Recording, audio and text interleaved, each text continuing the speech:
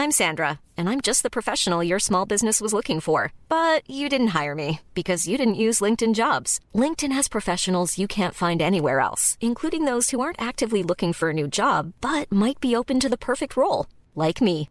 In a given month, over 70% of LinkedIn users don't visit other leading job sites. So if you're not looking on LinkedIn, you'll miss out on great candidates like Sandra. Start hiring professionals like a professional. Post your free job on linkedin.com/spoken today. One size fits all seems like a good idea for clothes until you try them on. Same goes for healthcare. That's why United Healthcare offers flexible, budget-friendly coverage for medical, vision, dental, and more. Learn more at uh1.com. A pilot episode is literally make or break for most TV shows, but the thing is, even if a network likes it, they can often demand huge changes to the story, cast, or design before it actually goes on air. I'm Josh from WhatCulture.com, and these are 10 actors who were recast after the pilot episode. Number 10, Rachel McFarlane, Meg Griffin, Family Guy. First up, we have something of a tumbling cascade of actresses, beginning with Rachel McFarlane as Meg in the pilot episode of Family Guy. Rachel's stay was short-lived, designed to fill a gap on a tight budget while providing enough character to give the studios a taste of what was to come. Following on from Rachel, Mean Girls' very own Gretchen Wieners took on the role in the official pilot and carried the character throughout season 1. Then followed the iconic Mila Kunis from season 2 onwards, and since then Family Guy has had a whale of a time, often at her expense. As she is series creator Seth MacFarlane's sister, though, it does make sense that Rachel was eventually found another role on Family Guy's sister show, American Dad, and she has now spent 16 years as a regular cast member and the Smith family's rebellious daughter, Haley. Number 9, Jenna Fischer, Andy Burns, Man with a Plan. Since the conclusion of Friends, Matt LeBlanc has returned to the comfy confines of the sitcom world time and time again, in series such as Joy, episodes, and more recently, Man with a Plan. His wife on this show was originally meant to be none other than The Office's Jenna Fischer, but after the shooting of the pilot and the release of a host of promotional material, the studio got cold feet and the producers gave her the boot, replacing her with Liza Snyder. And from watching the original footage, you can easily see why. For all that the pair are great TV actors in their own right, Fischer and LeBlanc just have zero on-screen chemistry, and their interactions do feel forced. They weren't believable as a couple, and as a result, it was best the pairing wasn't stuck with just because the actors had been great elsewhere.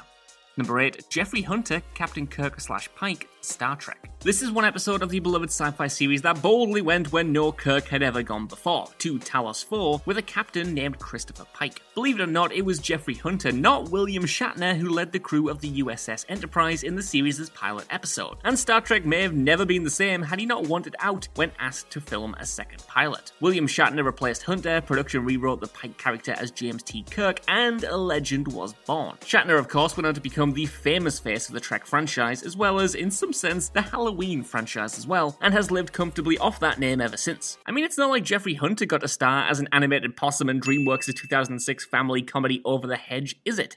Number 7, Rachel Dratch, Jenna Maroney/DiCarlo, 30 Rock. The original unaired pilot of Tina Fey's 30 Rock had one big difference from the hit show that would clock in 7 seasons before entering the US Comedy Halls of Fame, that being Jenna. Rachel Dratch was originally cast as Liz Lemon's friend and the flailing co-star of The Girly Show, who was named Jenna DiCarlo in the pilot. As the show's creator, as well as a core cast member, Fey brought Dratch along from her SNL cohort, trusting her in her tried and tested abilities as a comedic performer. After a shift in tone and setup, however, with Fey deciding the character needed to be more of a straight part, Jenna Krakowski took on the role of the newly dubbed Jenna Maroney on the rebranded TGS with Tracy Jordan. Nonetheless, Dratch did not go to waste on the show either, as she went on to guest star throughout 30 Rock's run, utilizing her SNL skills as a sketch comedian in several different roles as minor characters.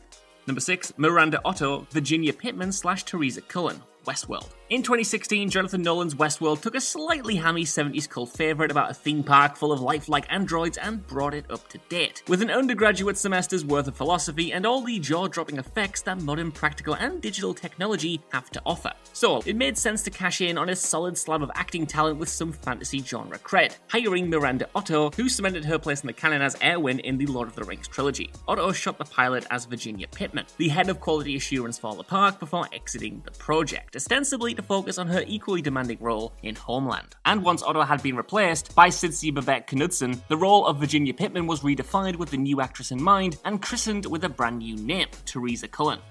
Number 5, Sean Harris, Mad Sweeney, American Gods. Amongst American Gods' formidable cast of kooky characters, the Irish leprechaun Mad Sweeney really stands out, and not just because he's 6'5". It is undeniable that Pablo Schreiber, brother of Lev, has played the role of the heavy-drinking leprechaun pitch perfectly, but it was Mission Impossible Sean Harris who almost filled those boots and braces for good. However, 2 weeks into filming, Harris had to step down for personal reasons. At the same time, the show switched up gear with a new cinematographer and an increased pace to make up for the time it lost while finding its feet. While we know Harris would have been a great fit for the part and brought some solid acting skill to it, Pablo's charisma is undeniable, and it's tough not to feel like we're all the better for it.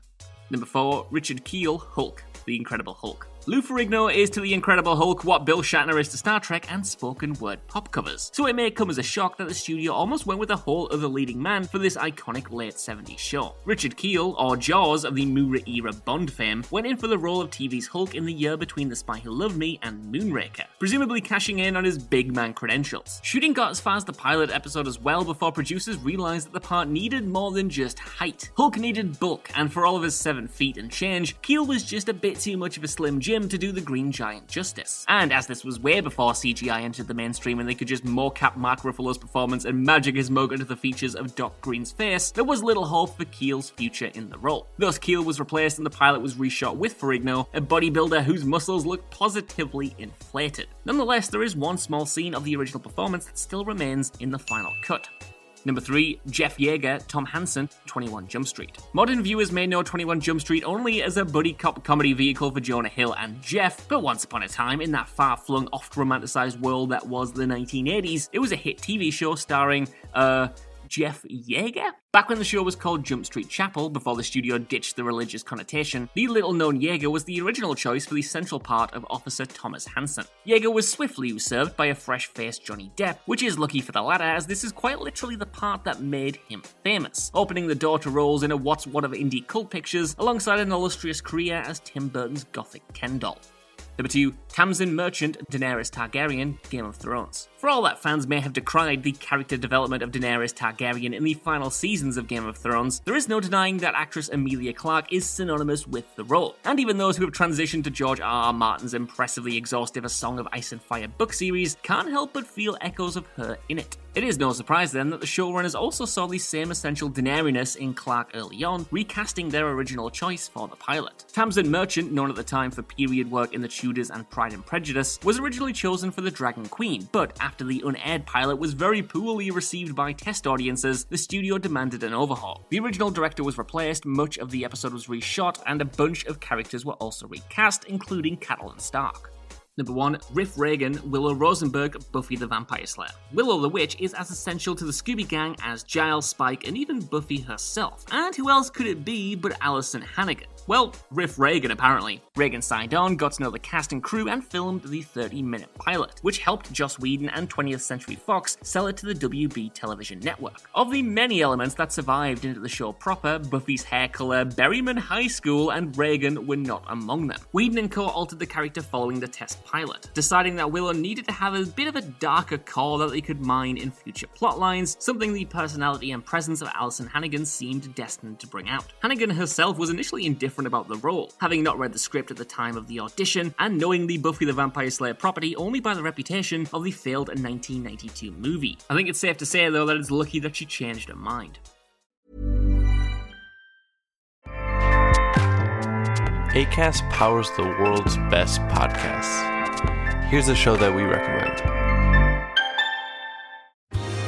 Are you a reality TV junkie? Do you ever think, dang, I wish I had someone to talk to about all the trash TV that I watch? Well, look no further, garbage lover, because Reality Gaze is a podcast for you. Hello, I'm Maddie. And I'm Poodle, and we're the Reality Gaze. We talk about all your favorite unscripted shows like The Golden Bachelor, Love is Blind, and TLC's big, messy behemoth, 90 Day Fiancé. And if you're driving to work, folding laundry, or just pretending to listen to your husband talk about sports, just put on the pod, and you've instantly got two gay besties spilling all the tea and reading these people for filth. So come at us, y'all. Find Reality Gaze wherever you listen to podcasts.